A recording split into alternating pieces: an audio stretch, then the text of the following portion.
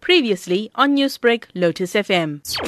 Yesterday we received a call from a business on the old airport road stating that one of the guys were busy cleaning the dense bush around the property when they witnessed what seems to be a body in the small ravine. We proceeded there and we've discovered a human skeleton. How long it has been there or how that happened, we're not sure. Has there been any sort of identification to who this may have been? Unfortunately, just clothing on the skeleton remains. And were you able to speak to the person who made the discovery? Yes, he was a little bit traumatized because I think it's the first time that he's seen something of that sort. According to him, he was busy cleaning, chopping down branches when he's seen something that looked like clothing. When he got closer, he noticed an arm and a skull, and he made a run for it, notifying his boss, who in return contacted us. He was with two other guys. There were three of them. A very busy area indeed. Any reaction from the community or motorists passing by? Motorists were concerned what was occurring because we responded in quite a number of vehicles, but